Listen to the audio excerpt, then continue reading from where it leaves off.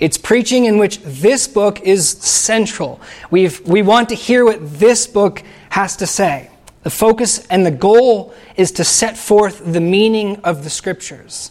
The focus and the goal isn't to hear about somebody's vacation. Okay? It isn't just to hear about somebody's latest idea, but we want to hear what God has said in the Scriptures. And this is the priority that we have because we believe that it is absolutely crucial that we hear from God and not from man. And the beautiful thing is we believe that we can hear from God. Amen? That you can actually hear from God. That's an awesome thing. We can hear from God together. In fact, we believe that we can't survive unless we hear from God. The Bible makes it very clear that we don't live by bread alone, but by the hearing of the words of God. And we believe God has spoken to this world through Jesus Christ. And where do we find his revelation through Jesus Christ? In the Scriptures, in this book that as Christians we believe is a supernatural book. Amen? That is, it's God-breathed, it's inspired. And so, expository preaching, the Bible is paramount. And then what does that look like in practice? Typically, what that looks like is that we work our way through books of the Bible together on Sunday mornings. Now, you don't always have to do that. You can go and read a passage in isolation and you can study it, but that typically looks like reading entire books of the Bible together, seeking to understand not only verses, but whole books. And expository preaching, therefore, requires more thinking on the part of us all, more effort in listening, right? And pondering what is being said here, and less being entertained. When churches don't place priority on the hearing of God's word, and they're content to just hear the ideas of preachers, they're content with people picking and choosing verses in the Bible and not touching other ones because they don't like those other ones, you know? And so they kind of have the appearance that they're preaching from the Bible, but they're not. When people are content with just hearing what they want to hear, and all they're really doing is listening to themselves, just an echo of themselves every Sunday morning, that's an extremely unhealthy and dangerous situation for a gathering or for a people to be in. And it's also ugly, because what happens is then our gatherings become monologues. We come together, we sing, we pray, and then we talk to ourselves, and then we leave. So we do all the talking, and that's an ugly thing. But we don't want the other error, and that is we don't want to just gather on Sunday mornings and just hear from God, and then again just have a monologue. You know, we just come together and God just talks and we leaves. A healthy gathering of believers should be a dialogue. It should involve us worshiping God with song, laying our petitions before Him, and receiving from God Himself His truth and His word, and then responding to His word with worship and prayer again. We shouldn't think that our worship ends with the singing ending or with our praying ending. Hearing is also worship. Do you believe that? It's also worship of God to listen to His word with reverence and to respond to His word. And His word informs our worship also in our singing, our praying. It energizes our response.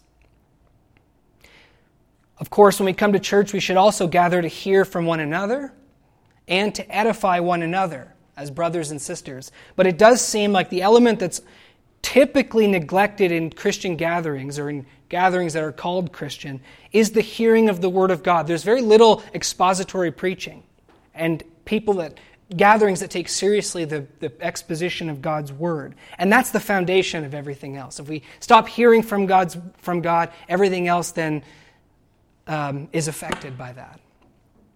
And so that's why it is a priority at All Saints Church. And I hope that as long as All Saints Church remains, I don't know how long it will, and even if Brad or I were to, die and the church remains, that would remain the priority at this gathering, would be the hearing of God's Word. And with that being said, having finished our series in Titus, we're going to begin a new series here on Sunday mornings. And I'm very excited for this series. We're going to be going through and studying the Gospel of John. And this morning, I'd just like to provide an introduction to the Gospel of John. There is absolutely so much to say about this book, way too much to say in one Sunday morning. I cannot possibly introduce this book the way that I would like to, but I'm just going to introduce it as best I can in the short time that we can. So I'm going to first say some introductory things about the Gospel of John, and then I'll say a little bit about the author, John himself, and then last I'll share one of the most interesting and important features of the Gospel of John. Now, the Gospel of John is not just any book in the Bible. Okay? How many of you have picked it up in your reading of the Bible? That there's something very special about the Gospel of John. All the books of the Bible are inspired, but that doesn't mean that all of the books of the Bible are on the same level. That is, every book of the Bible serves a particular and distinct role within the Bible, right? There's different roles. So the role of the Gospel of John is not necessarily the same role as the book of Isaiah or Obadiah or Exodus, right? So it's all inspired, but there's different roles that each play. Some books of the Bible are introductory. They introduce revelation to us. They don't give us the fullness of the revelation. They just introduce it. Some books of the Bible develop revelation, some support revelation, and some are the culmination of revelation. What God is seeking to say, He's been building a foundation, and now He's reached the peak of what He wants to say. You can kind of think of the theology in the Bible like a Gothic cathedral. There's this one structure, but there's all these different parts that serve different roles. There's the foundation, there's the walls, there's the flying buttresses, there's the steeple. Different parts serving different functions to make up one whole. And so it is with the books of the Bible. There's this theology in the Bible, and different parts serve different roles. What is the role that the Gospel of John serves? Does it serve a foundational role, do you think? Is it introductory, do you think? In this Gothic cathedral of theology, is the Gospel of John on the bottom, would you say? Or do you think that there needs to be other things on the bottom in order for us to understand the Gospel of John, right? And that's what I'm arguing this morning, is the Gospel of John is not foundational, nor is it playing a supportive role or even a developing role. But the Gospel of John, as I understand it, and ask yourself what you think, is playing a culminating role. That is, we reach a high water mark in Scripture with the Gospel of John. I'd also include with all of John's writings. We reach a high water mark of revelation in Scripture. The Gospel of John's like the steeple on the cathedral. And it's not that other books in the Bible and other places in Scripture are not also culminating revelation, that don't also contribute and ornament this steeple. But without a doubt, the Gospel of John is surely the steeple. I like to call it the Mount Everest of theology. That is, if you're a climber, you climb all sorts of mountains, but once you've climbed Mount Everest, you've basically climbed the tallest mountain in the world, right? Everything else is kind of below that. And I think when you've grasped the message and the revelation in the Gospel of John, then you've basically climbed Mount Everest. And I don't think any of us are actually on the top of Mount Everest yet. It's been called the profoundest book in the world. I think if we as Christians who are familiar with the Gospel of John at all would reflect on that, we would agree that it is, in fact, the profoundest book in the world. Go online, Google all the classic books. You'll not find a book as profound as the Gospel of John. If I were to be on a desert island, this is honest, and I had to choose one book of the Bible to have, and if I could only have one, it would be the Gospel of John. If that was the book I had to take, you should ask yourself, what would you take? And why is that? Why is the Gospel of John culminating? Why is it the profoundest book in the world? Why would I have it on a desert island and not, say, the book of Romans or something? And the reason is this. Because in the Gospel of John, we have a unique, or the unique, one-of-a-kind, consummate revelation of Jesus Christ, the Son of God. Is that true or false? Did you say, right? We do have a unique revelation of the Son of God, don't we, in the Gospel of John? And Jesus himself tells us that when you see me and when you hear me, you're actually seeing and hearing God. If you want to know what God is like, if you want to understand the Father, then you need to see me. And he said to Philip at the end, right before his crucifixion, Philip said, Lord, show us the Father. And Jesus says, I've been with you all this time, and what are you asking me that for? Don't you realize that if you've seen me, you've seen the Father? And in the Gospel of John, we have the revelation of Jesus Christ, which is the revelation of God. And I can't think of anything else I'd want to do on a desert island than reflect upon the life and the teachings and the actions of Jesus as they're uniquely displayed in the Gospel of John, which is revealing the Father himself. Amen?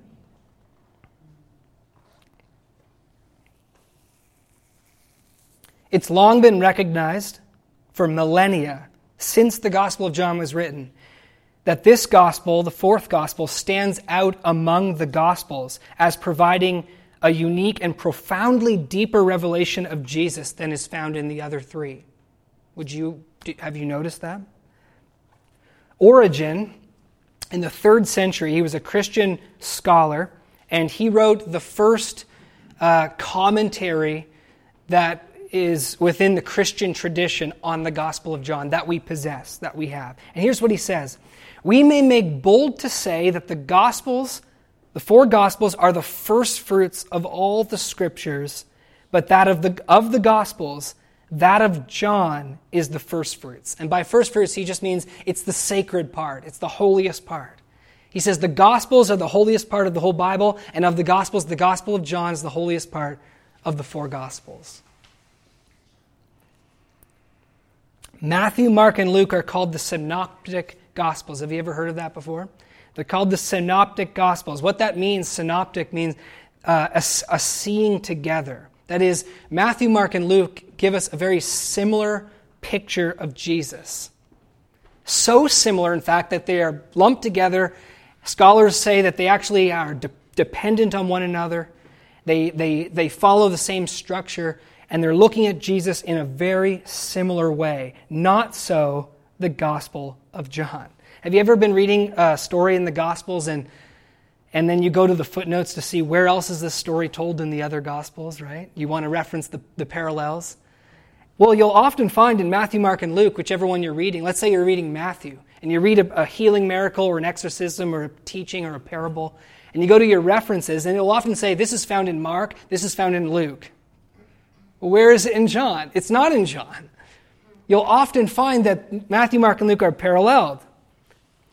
The general flow of the story is the same. The events of the books are the same. The dialogues are the same. And you can, as I said, flip to the different parallels in those 3 Gospels to read it all together, but not in John.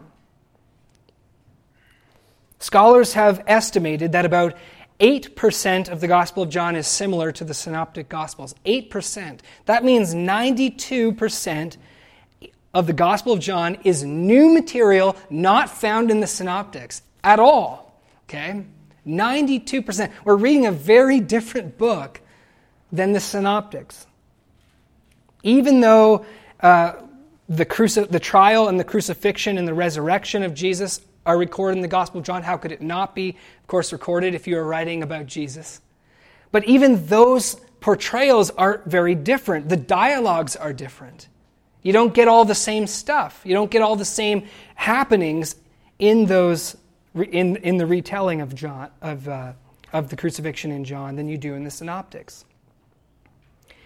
Not that, and this it's very important that I mention this, not that in any way the Synoptic Gospels in John contradict one another, and there's been so much scholarship that has gone into this, and the verdict really is that they don't contradict, but they complement one another, and they supplement one another. That is, the Synoptics make sense of a lot of things in John, and John makes sense of a lot of things in the Synoptics. So they're not contradictory, but complementary. And here are some differences, and here's perhaps the first difference that should be noted that explains perhaps why they're so different overall. Number one, the setting and the structure of the Gospel of John is different than the Synoptic Gospels.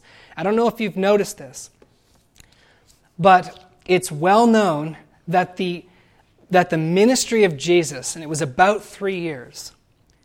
Let me think about it. Where did Jesus spend the lion's share of his time in his 3 years of ministry? Where did he spend it? Do you remember? Was it in Jerusalem? No. He went to Jerusalem for the feasts that he was supposed to go to Jerusalem for, right? There was 3 feasts that all the men of Israel were supposed to go to Jerusalem, and he would go, but where would he spend most of his time? In Galilee. He spent all of his time in Galilee, essentially, except for like little retreats and excursions in different places. The lion's share of his time was in Galilee, which is basically the backwater place of Israel, not the religious center of Israel. That's very important. In fact, the religious center of Israel was Jerusalem. That's where the Pharisees had their headquarters. That's where all of the important religious stuff was happening in Israel. And in fact, the Jews in Jerusalem considered the Galileans to be kind of, there's faithful people up there, but by and large, they're kind of out of the range of good religion. And they're mixing a lot with the Gentiles, and you're not really supposed to do that, because that was called Galilee of the Gentiles. Lots of Gentiles were in that area as well. But Jesus spent most of his 3 years ministering in Galilee. And guess what? The Synoptic Gospels spend almost all of the time looking at Jesus' ministry in Galilee. Now, what about John? What is the setting of the Gospel of John? Almost the entire Gospel of John is set in Jerusalem. That is, that John is looking at Jesus in a unique way. He's not seeking to paint the whole picture of Jesus and say, what was Jesus' whole ministry like? Let me give you the broad overview of the whole thing. He's just focusing primarily on Jesus in Jerusalem, arguing with the religious leaders of his day. This is Jesus taking on the central religious nervous system of Israel, okay? So in the Gospel of John, Jesus is primarily in Jerusalem. That explains the difference in the content. Why are they so different? Did John not know about all this other stuff? Of course he did. He's just focusing on a specific aspect of Jesus' life. The content is therefore different. In the Gospel of John, we have many things that aren't found in the Synoptics at all. We have this amazing prologue that introduces the Gospel, right? In the beginning was the Word, and the Word was with God, and the Word was God, and the Word became flesh and dwelt among us, and we beheld His glory, the glory of the only begotten Son of God, full of grace and truth. There's nothing like that in the Synoptics. The Synoptics start, at such a time in history, the angel came to Mary and said, you're going to have a son. That's all true and important. John's looking at it from a little bit of a different perspective. He's looking at it from a profounder, more theological perspective, not just a historical perspective, right? It's interesting that the Gospel of John contains the I am statements of Jesus. I am the light of the world. I am the bread of life. I am the good shepherd. I am the door for the sheep. All these things are not included in the Synoptics.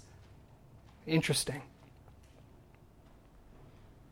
There are various signs that John records that Jesus performed that are not recorded in the Synoptics. Turning water into wine, raising Lazarus from the dead. In fact, there is only one public miracle that Jesus performs in the Gospel of John that's recorded in the Synoptics. There's only one miracle, besides the resurrection, of course, that they all have in common, and that's the feeding of the 5,000. That's the only public miracle that Jesus performs that they all share. Everything else is different, okay? The Gospel of John shares no exorcisms whatsoever. But this miracle, the feeding of the 5,000, is showing, of course, its supreme importance. And it's interesting that it's John who explains the theological significance of that miracle, not the Synoptics. The synoptics merely say it happened. John explains what it's all about. Very interesting. John does not include any parables, which is such a major feature of the synoptics, right? Like so much of Jesus' teaching in Matthew, Mark, and Luke is parables. John includes none. John does not include the Sermon on the Mount, which all the other synoptics touch on. John does not include the Last Supper. John doesn't say, this is my body, this is my blood. John does not record Jesus instituting the Last Supper. John does not even record the transfiguration of Jesus. We might think, what an important thing, you know? And isn't John all about revealing the majesty of Jesus Christ? How could he not include the transfiguration? These are facts that have to make us stop and think about what John's purpose is, what he's getting at. What John does include, however, is this very long upper room discourse that Jesus gives to the disciples at the time of the Last Supper, which the synoptics don't give. So the synoptics say he instituted the Last Supper, but they don't say anything about his long discourse on the Holy Spirit and on how the world will hate you and his high priestly prayer to the Father. So we ask, how does John omit all of these things? And we need to remember that according to church tradition, which we have no reason to doubt, John wrote his gospel last in the 80s sometime, 80s AD. And of course, John believed in all the things that the synoptics say Jesus did in Galilee.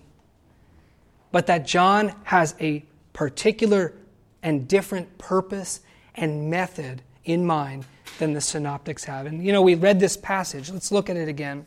John explicitly says here in his purpose, there are many things that Jesus did that I did not record in this book. So John is aware of lots of things, probably lots of things that he's totally blown away and amazed by. But he says they are not written in this book in verse 31, but these have been written. That is, here we're seeing that John is selecting carefully what to include. And here's his purpose, so that you may believe that Jesus is the Christ, the Son of God, and that by believing you may have life in his name. John has selected very carefully to accomplish this purpose. And here's a point that I'd like to hammer into us at the beginning of our series, and I'd like you to keep this in mind throughout. This is the point, that while the synoptic Gospels provide an overview of the whole story of Jesus, that is, their goal is to sample everything. Okay? They want to give you the context of the story, the historical context, the movements of Jesus, where he went, what are the miracles that he did, just to give you a sampling of that, give you a sampling of all his teachings, while the synoptic Gospels are very broad to give us the sampling of the whole ministry of Jesus. And by the way, that's exactly what Luke says in Luke 1 his purpose is. He says he wants to lay out accurately all that happened. Not so the Gospel of John. John, on the other hand, is highly concentrated and specific. And he focuses only on the unique and essential and consummate message of Jesus. John has only one point, okay? It is not to tell you the whole story of what happened. It is one point, and that is to reveal Jesus Christ, the Son of God, and to get right to the crux of the matter. What makes Jesus Jesus, okay? What makes him different? What makes him, what is the source of the conflict between Jesus and Israel and the religion of Israel in his day? What is the crucial theological significance of all that happened? And he wants especially to point out the spiritual conflict between the light and the darkness. John has one point. Okay, I could tell you all the history about Jesus. What you need to know, what I really want you to know, is that Jesus came into the world as the light of the world. Okay? Jesus Christ came into the world to reveal to us who God is. God is a particular way. And Jesus came to show us the Father. And he came into the world as light. And everything else is darkness. All the religion of Israel is darkness. All the way that they were thinking is dark. And it clashed. They did not understand it. They hated him for what he was saying. But to those who receive him as the Son of God who reveals the Father, to those who embrace that truth and that light, they become the children of God and have life and are delivered from the death that all the world is in by being separated from God. That's what John is seeking to do in his gospel. Or in other words, while the synoptics give us a fuller picture of Jesus, John gives us a deeper picture of Jesus. While the synoptics are more historically satisfying, John is more theologically satisfying. Amen? Have you noticed that? In your own reading, am I out to lunch here? Or have you noticed that? If you want to know, brothers and sisters, what is the heart of Jesus? What is the heart of his person? What is the heart of his message? What is it all about? Then you read the Gospel of John. Now, what I'm saying is not novel. As I said, it's been recognized for millennia. Here's some quotes. I'm going to just briefly scan history here on the thinking that has gone into the Gospel of John. Clement of Alexandria, very early, said this: "But that John, last of all, conscious that the outward facts had been set forth in the Gospels, was urged on by his disciples and divinely moved by the Spirit to compose a spiritual gospel." That's an interesting statement. Origen writes that the Gospel of John reveals Jesus as he is. Jumping ahead, John Calvin, in his preface to his commentary on John, says that as all of them, all the Gospels, had the same object in view to point out Christ, the three former exhibit his body, if we may be permitted to use the expression, but John exhibits his soul. Wow, what a statement. And jumping ahead even further to the last century, William Temple comments, "The synoptists may give us something more like a perfect photograph, but St. John gives us the more perfect portrait." You know what the difference between a photograph and a portrait is? You know, the photograph is snap and there it is, looks exactly like you. But a portrait, the artist draws out depth in you, right? Draws out personality, draws out what makes you who you are through his skill of painting. And Temple goes on to say, the mind of Jesus himself was what the fourth gospel disclosed. So all these scholars agree that in the Gospel of John we have the deepest and innermost revelation of Jesus, and therefore of God. Jesus comes from the bosom of the Father. John lays on the bosom of Jesus, and he reveals to us the essence of who Jesus is.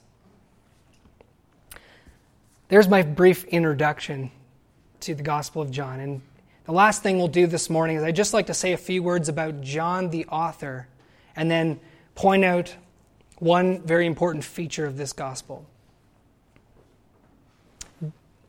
So John the author. The original manuscript of the Gospel of John had no title. So in your Bibles it says the Gospel according to John.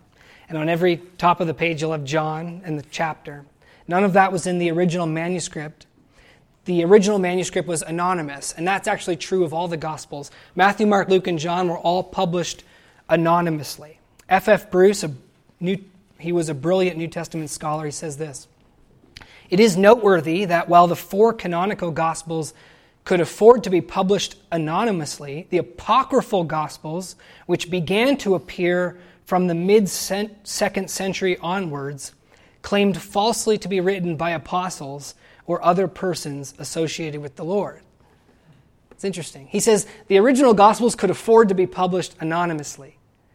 But later, when people started writing these false Gospels, they always had to say and title it, this is the Gospel of Peter, this is the Gospel of Thomas, this is the hidden Gospel of Mary, right? They always had to tie it in to some person that was with the Lord. But not so the original Gospels.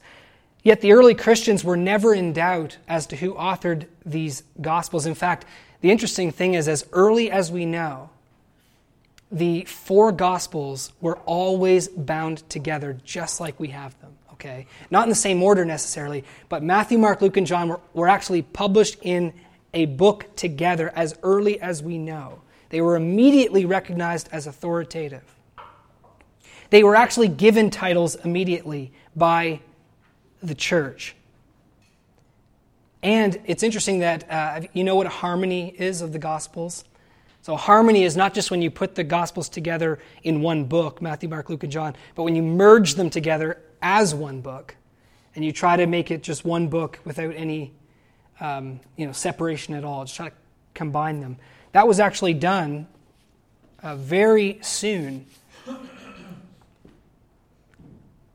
It's called the Diatessaron by Tatian. He actually tried to harmonize the four Gospels together. That shows the authority that these Gospels had.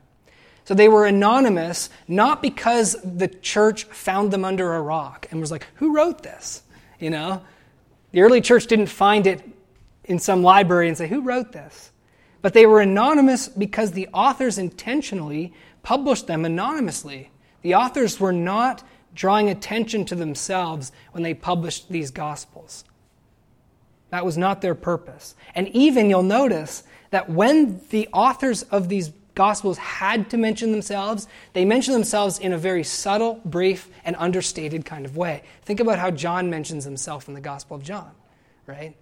The disciple whom Jesus loved, or the other disciple, or that disciple. He'll just briefly mention himself. He won't even name himself because his purpose isn't to draw attention to himself. And Bruce goes on to say, John's recurring designation as the disciple whom Jesus loved implies a deliberate avoidance of his personal name. Here we have a beautiful example for all Christians. What is our purpose when we tell people about Jesus? Okay? Is our purpose to draw attention to ourselves? Look how amazing I am. I knew Jesus. I know Jesus. I'm writing a gospel of Jesus. I'm preaching Jesus. I'm handing you a tract. Me. Or is our purpose to point to Jesus and not to ourselves? You know? So many books are published these days about Jesus. On the front cover is some glamour photo, right, of the author. All about Jesus. Bam, the author, me. That's not the spirit of the Gospels. Who was John? A Jew from Galilee and a fisherman, we're told. That does not necessarily mean that he was poor.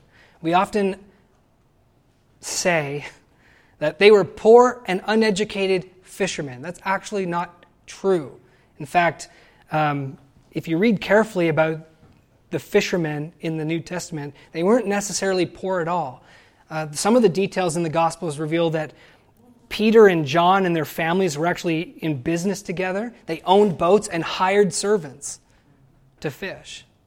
And somehow John knew the high priest, and he was able to get access to his house when Jesus was taken into his house for trial. So this isn't some obscure, poor, uneducated guy out of the blue. Just because he was a fisherman doesn't mean he was like that. And he was chosen by Jesus to be an apostle, and not only one of the 12, but one of the inner three. John is known as the apostle of love throughout history, but it appears that he wasn't always so loving. Have you noticed that? Now in Mark chapter 3, verse 17, Jesus names John and James, their brothers, the sons of thunder. We don't really know what that means. You know, what does Jesus mean that he's the son? These guys are the sons of thunder. I'm not sure. But here's what we do know about John. In Luke chapter 9, verse 54, when a Samaritan village would not receive Jesus, John suggested to Jesus that they call down fire from heaven and destroy that village. John did. Hey, let's kill these people, okay? They deserve death for not receiving you. Let's do an Elijah thing and burn them to a crisp. And Jesus said, you don't know what spirit you're of, right? That was John. Interesting. In Luke 9:49, there was a guy who was casting out demons in Jesus' name. It was John who tried to stop him. And he tells Jesus, we saw a guy trying to cast out demons in your name. We sought to stop him. And Jesus had to correct him and say, hey, if he's with us, he's not against us, right? And so John, we get a bit of his personality that, hey, you're not hanging out with us, you're not in our group, so you can't really be a disciple of Jesus. So you get a sense of his personality there. In Mark chapter 10, verse 35 and 45, here's another embarrassing story about John. James and John came to Jesus with their mother and asked to be exalted to Christ's right hand in glory, right? Now that ticked off all the other disciples. So John made everybody mad in the Jesus group because he says, hey, let us be your chief disciples, basically. Let us be in glory your right-hand men. And so we see there was an ambitious spirit in him, certainly not a loving one. In all three of these examples, it doesn't seem like John was a super loving guy, thinking about others, right? And yet here's the amazing thing. This same man wrote later in his life, we have come to know and have believed in the love which God has for us. God is love, and the one who abides in love abides in God, and God abides in him. Same guy. Okay, same guy who's kind of putting himself ahead, wanting to destroy other people, wanting to stop other people who are serving Jesus. He now makes this beautiful statement about the love of God. Something changed in the life of John, okay, that turned this son of thunder, whatever that means, into what we call and know the apostle of love. What was it that made him change? Was it willpower? Was he just, I'm going to stop being the kind of guy that I am, and I'm going to start being loving? Was it medication? Was it shock therapy? What was it that changed him? And the answer is, of course, the love of God is what changed this man. From being the kind of guy that he was to being the apostle of love, it was that he came to know the love of God for himself, right? That's what he says in his own letters as well, that we love because he first loved us. Christ revealed to John the love of God for him as a sinner. John says in his writings that if anyone sins, we have an advocate with the Father, Jesus Christ the righteous, who is the propitiation for the sins of the world, right? That he came to realize that, man, I'm just as deserving of fire coming out of heaven than the Samaritans. And I didn't even realize that. I was so blind and ambitious and selfish. But God actually sent his son into the world to die for me, to die for a person like me. And you get a sense of John's wonder in 1 John chapter 3, verse 1, when he says, behold what manner of love the Father has given unto us, that we should be called the children of God. He's amazed by this, okay? It's not obvious. It's not like, of course Jesus chose me, right? Of course I would be in his inner three. He's amazed. I can't even believe that I'm his child, let alone I was invited into the inner three. I can't even believe that I'm his child. I can't even believe that he did that for me. Behold what manner of love. He was transformed when he, of course, realized his sinfulness, his unworthiness, the fact that he deserved death, and the fact that God amazingly loved him and saved him through Christ. And when John writes his gospel, he writes it for the purpose that others too might believe in Jesus, understand who he is, understand his love, and also be transformed. That's what John's purpose is all about. And lastly this morning, I'd like to talk about one of the most interesting and important features of the Gospel of John that we need to keep in mind as we go through our series. And that is this: the relative obscurity of the Gospel of John. Now, how many know what I'm talking about when I say the relative obscurity of the Gospel of John? How many of you have noticed that one of the features of the Gospel of John and of Jesus' teaching in particular is a kind of obscurity of words? Have you noticed that? Why did you answer that way, Jesus? Right? They asked you a question, you kind of went, I don't even know if you answered the question, right? Have you ever read the Gospel of John, kind of scratched your head at what Jesus said? I don't get what he's saying. It's sort of hard to understand. And you'll notice throughout the Gospel of John, lots of people in Jesus' own day who were standing there listening to him face to face, they said, we don't know what you're talking about, right? We don't get you. What do you mean?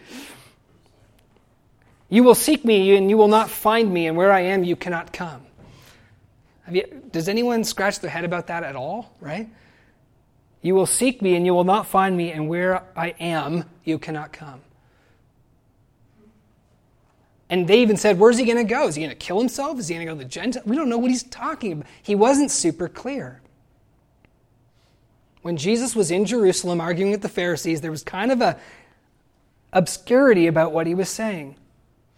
And it can be hard to understand what Jesus means. And for this very reason, early on, and throughout the ages, and even today, the Gospel of John is used by heretics.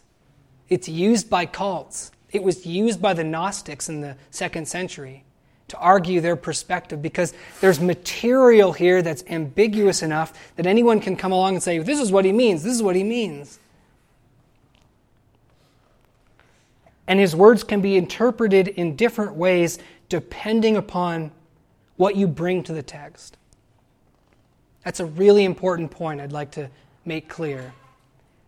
Depending upon your understanding of the background of these words, your position, your understanding of other things, and you bring these to the text, it can be interpreted in different ways. Let me give you an example. John 2:19, destroy this temple, and in 3 days I will build it again. Jesus says this. Now, at the time when he said it, the disciples themselves didn't even understand what he was talking about, nor did the Pharisee. The Pharisee says, what do you mean it's taken 46 years to build this temple? And John even says, we disciples didn't even get what he was saying until later, when he rose from the dead. Then we understood, right? So depending on their position and their vantage point, what is obscure becomes clear. And as Christians, we know what he's talking about. He's talking about a temple of his body. They didn't know at the time. That's because of what we are bringing to the text, our vantage point. Or in chapter 4, verse 10, when he's talking to the Samaritan woman, you would ask him, he would give you living water. She doesn't get it, right? She's like, where are you going to get it? How are you going to draw water? You don't even have a bucket, She doesn't know what he's talking about. We do because of our vantage point. Eat my flesh and drink my blood. If anyone does not eat my flesh and drink my blood, he has no life in him. And what did the Jews do at that point? Did they say, oh, he's talking about his sacrifice on the cross for the sins of the world, right? We need to believe. No, they said, this guy, what is he preaching? Cannibalism? It's obscure. It's not clear. Jesus isn't just speaking super clearly. And it depends on your position whether you'll understand it or whether you don't. As we read on in the Gospel of John, or as we gain more understanding of the context of his words, of the background of his words, of other issues that we need to understand in order to understand his words, what is obscure becomes less obscure. That's why I call it relative obscurity. It's not obscure to everybody, but it is obscure to many until you have that proper understanding. And here's a crucial point I'd like us to keep in mind as we go through the series, that the Gospel of John, like the parables of Jesus, are intentionally, relatively obscure, okay? I mean, the parables, there's statements in the synopsis that says, Jesus intentionally spoke in parables and not clearly, so people would be confused, right? It says that. And unto you it is given to understand the mysteries of the kingdom of God, right? There's an intentionality in his obscurity. We might get frustrated and say, why are you talking like that? Just tell them you're going to die on the cross for the sins of the world. Stop making them think that you're preaching cannibalism, right? But he intentionally did that. He meant for it to be relatively obscure, and he intended for it to be obscure for those who didn't have understanding, nor the humility to gain understanding and to learn.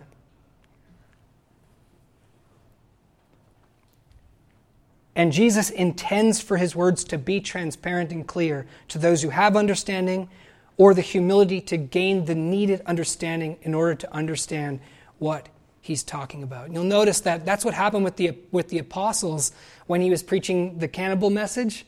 They didn't know what he was talking about either, but they wouldn't leave, right? Many people deserted him at that point. But the apostles said, we can't leave. You have the words of eternal life. We don't know what you're talking about, but we know you're the Son of God, and we know there's something here, and we're going to stick with it. And they came to understand, didn't they? Jesus spoke this way intentionally to ward off those who would not patiently and humbly learn from him, but who would quickly fill in their own meaning into his words. That's what we can do here with his words.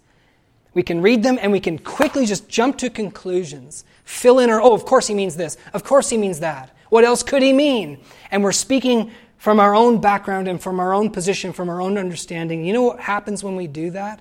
When we quickly just fill in the meaning? We're listening to ourselves. We're just listening to ourselves. We're just hearing ourselves talk again. And we're not hearing the words of God. And you know, brothers and sisters, this hasty filling in of meaning is not just isolated to the Gospel of John. This is how most people read the Bible, okay? You ever met somebody who says they've read the Bible cover to cover and they're not a Christian? They think the Bible is just a bunch of rules, and they think we Christians who say salvation is by grace through faith are just crazy, right?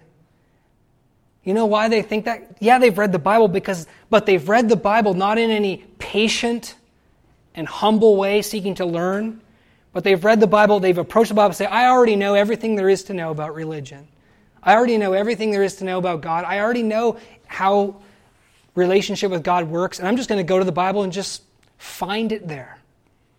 And you read something and just assume, bam, it must mean this, it must mean that. And you just listen to yourself talk in the words of the Bible. And this feature of relative obscurity is extremely powerful because it calls us to patience, to listening, to reflection, to humility. It is, in fact, a demonstration of God's wisdom that he wrote it this way. It's God's way of separating his people from those who are not his people.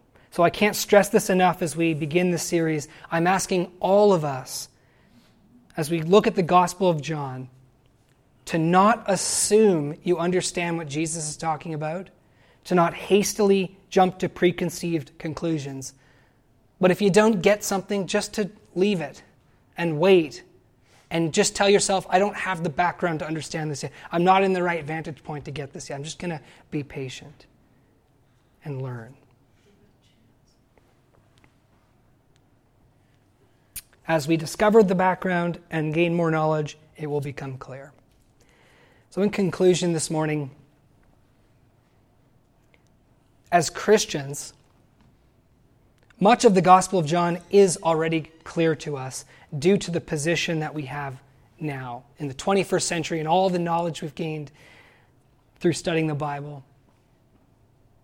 We have an understanding of of many of the things Jesus is talking about. In fact, this is why we're Christians, because we do have an understanding of what Jesus is talking about. For us as Christians, the Gospel of John isn't an obscure and opaque book. We have believed in Jesus, right? John says, my purpose in writing all this stuff is that you might believe and have life in his name. And if we're Christians, then we must have some understanding of what John is saying, right? And we do believe. And as I've mentioned, we understand that when Jesus was talking about eating his flesh and blood, he was talking about giving his body and his blood as a sacrifice for our sins on the cross to be spiritual food for us. That is, we need that to live. I'm dying without that. Just like a person dies without food, I'm dying without his sacrifice. His sacrifice is a provision for us as sinners who deserve damnation. It's a provision for our salvation. And to eat, we believe. And by believing, we live. And this morning as we take communion, this is what we're remembering. These obscure words have become clear. And we're remembering that the Son of God came into the world to give his life as an atonement for our sins so that we could be saved and to reveal to us the amazing, surprising love of God. As we think about his love, we'll be transformed like John was. So let's praise God for the gift of his Son together and praise God for the gift of his Word that tells us about his Son. Without his Word, we wouldn't even know any of this. And let's give thanks that it is through his Word and hearing his Word and believing his Word that we come to know who God is and that we receive eternal life. Let's pray together. Please stand with me.